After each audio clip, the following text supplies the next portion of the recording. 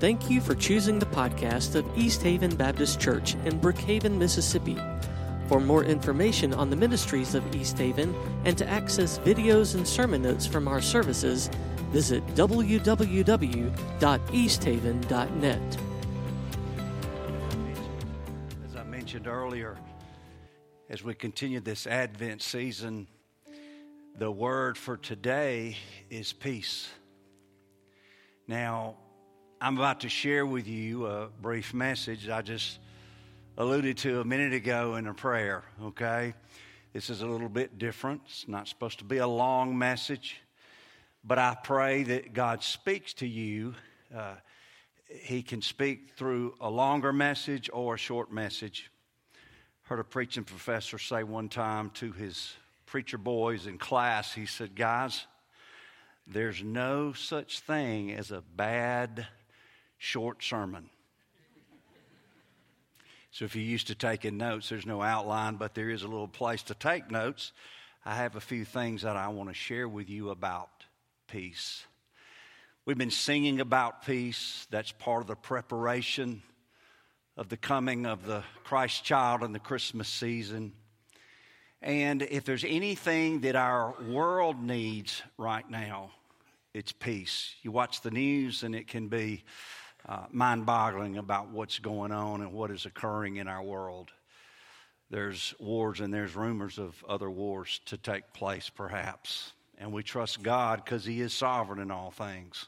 So we need peace worldwide. We need peace in the U.S. We need peace in our own state.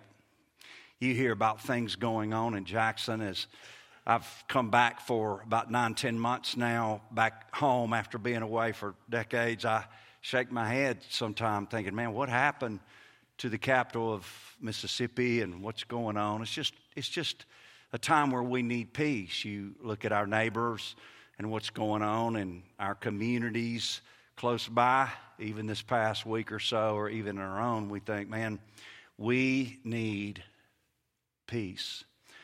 And so I want to talk to you just a minute about that, because that is a part of the Christmas story. First of all, peace was prophesied in Isaiah. It says, "For unto us a child is born, unto us a son is given, and the government shall be upon his shoulders, and his name shall be Wonderful Counselor, Almighty God, Everlasting Father, the Prince of Peace." And so long, long ago it was prophesied. That's one way that we know by faith. You don't have to park your brain to be a believer, that all those years there was indications that Jesus would come. And He is Emmanuel. We sang about that. He came, and that's what it means, God with us. And so peace was prophesied long, long time ago. Peace is ultimately in a person. It's in the person of Jesus Christ. We've been studying Ephesians. We've had part 1, first 3 chapters. We're going to pick back up in the new year of part 2, the last 3 chapters. Now listen to what we were told when we studied chapter 2 of Ephesians. In verse 14 it says, "For He Himself is our peace. He who knew no sin became sin on our behalf, that we might become the righteousness of God in Him." There's so many people trying to find peace in a person, in a job, in a family member, through finances. They're trying to fill a void that will never be filled by anything else except Jesus. That verse clearly says, He is our peace. When we talked to our baptismal candidates earlier, we talked about how this is not just the beginning. When you put your faith in Christ, you've been baptized saying, "I'm not ashamed." You're letting everybody know I'm on God's team.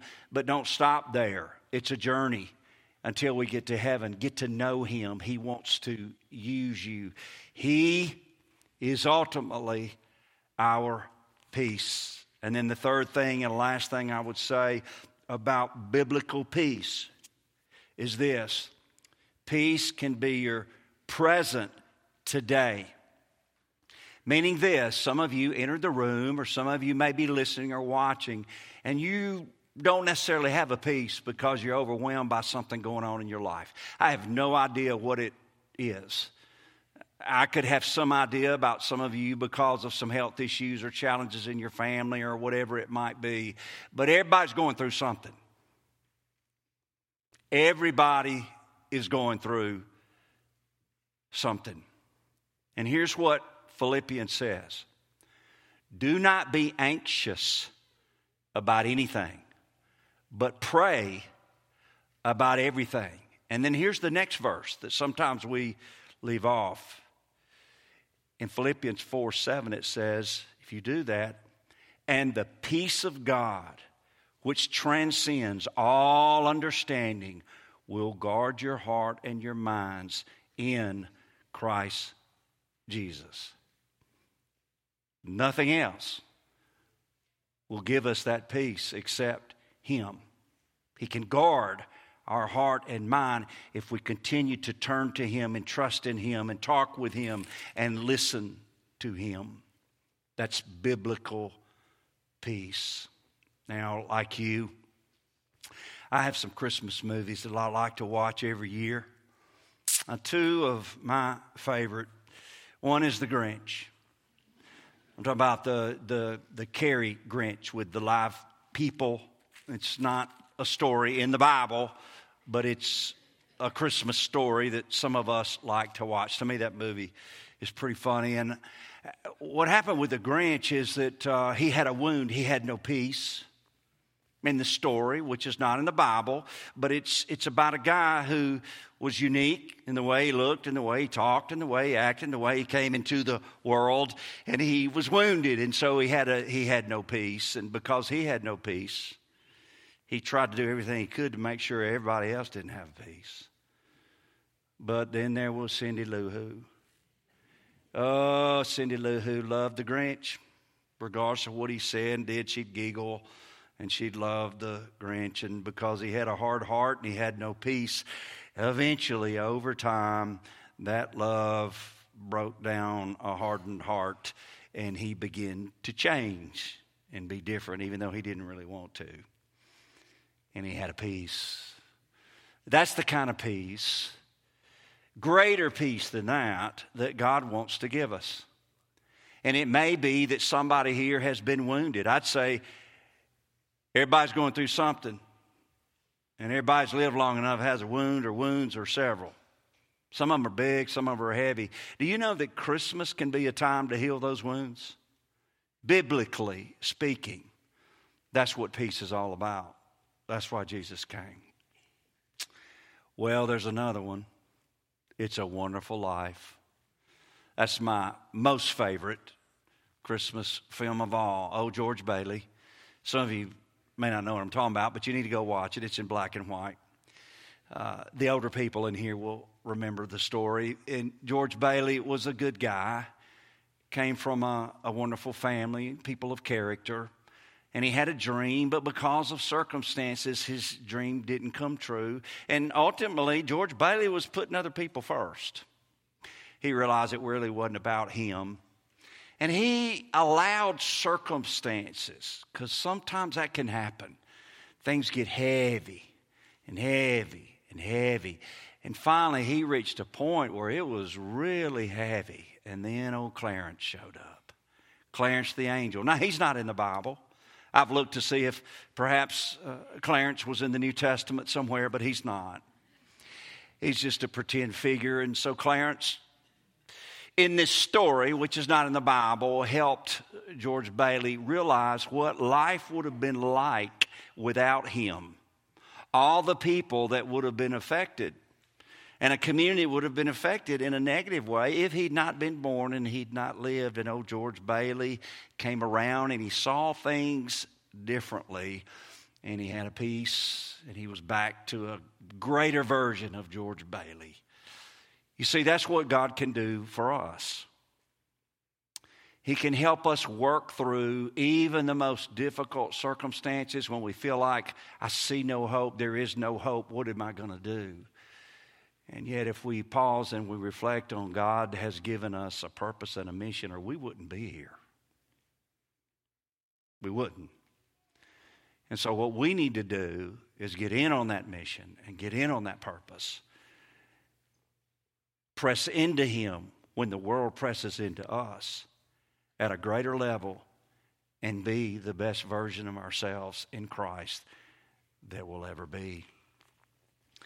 There's a couple of verses that I believe will help us here that have to do with peace. Listen to this, John 16:33.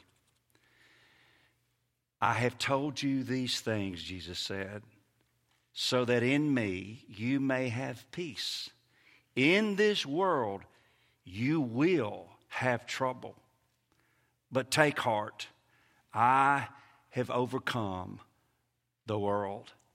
And then in 2 Thessalonians chapter 3, it says, verse 16, may the Lord of peace Himself give you peace at all times and in every way. God, thank you for biblical peace.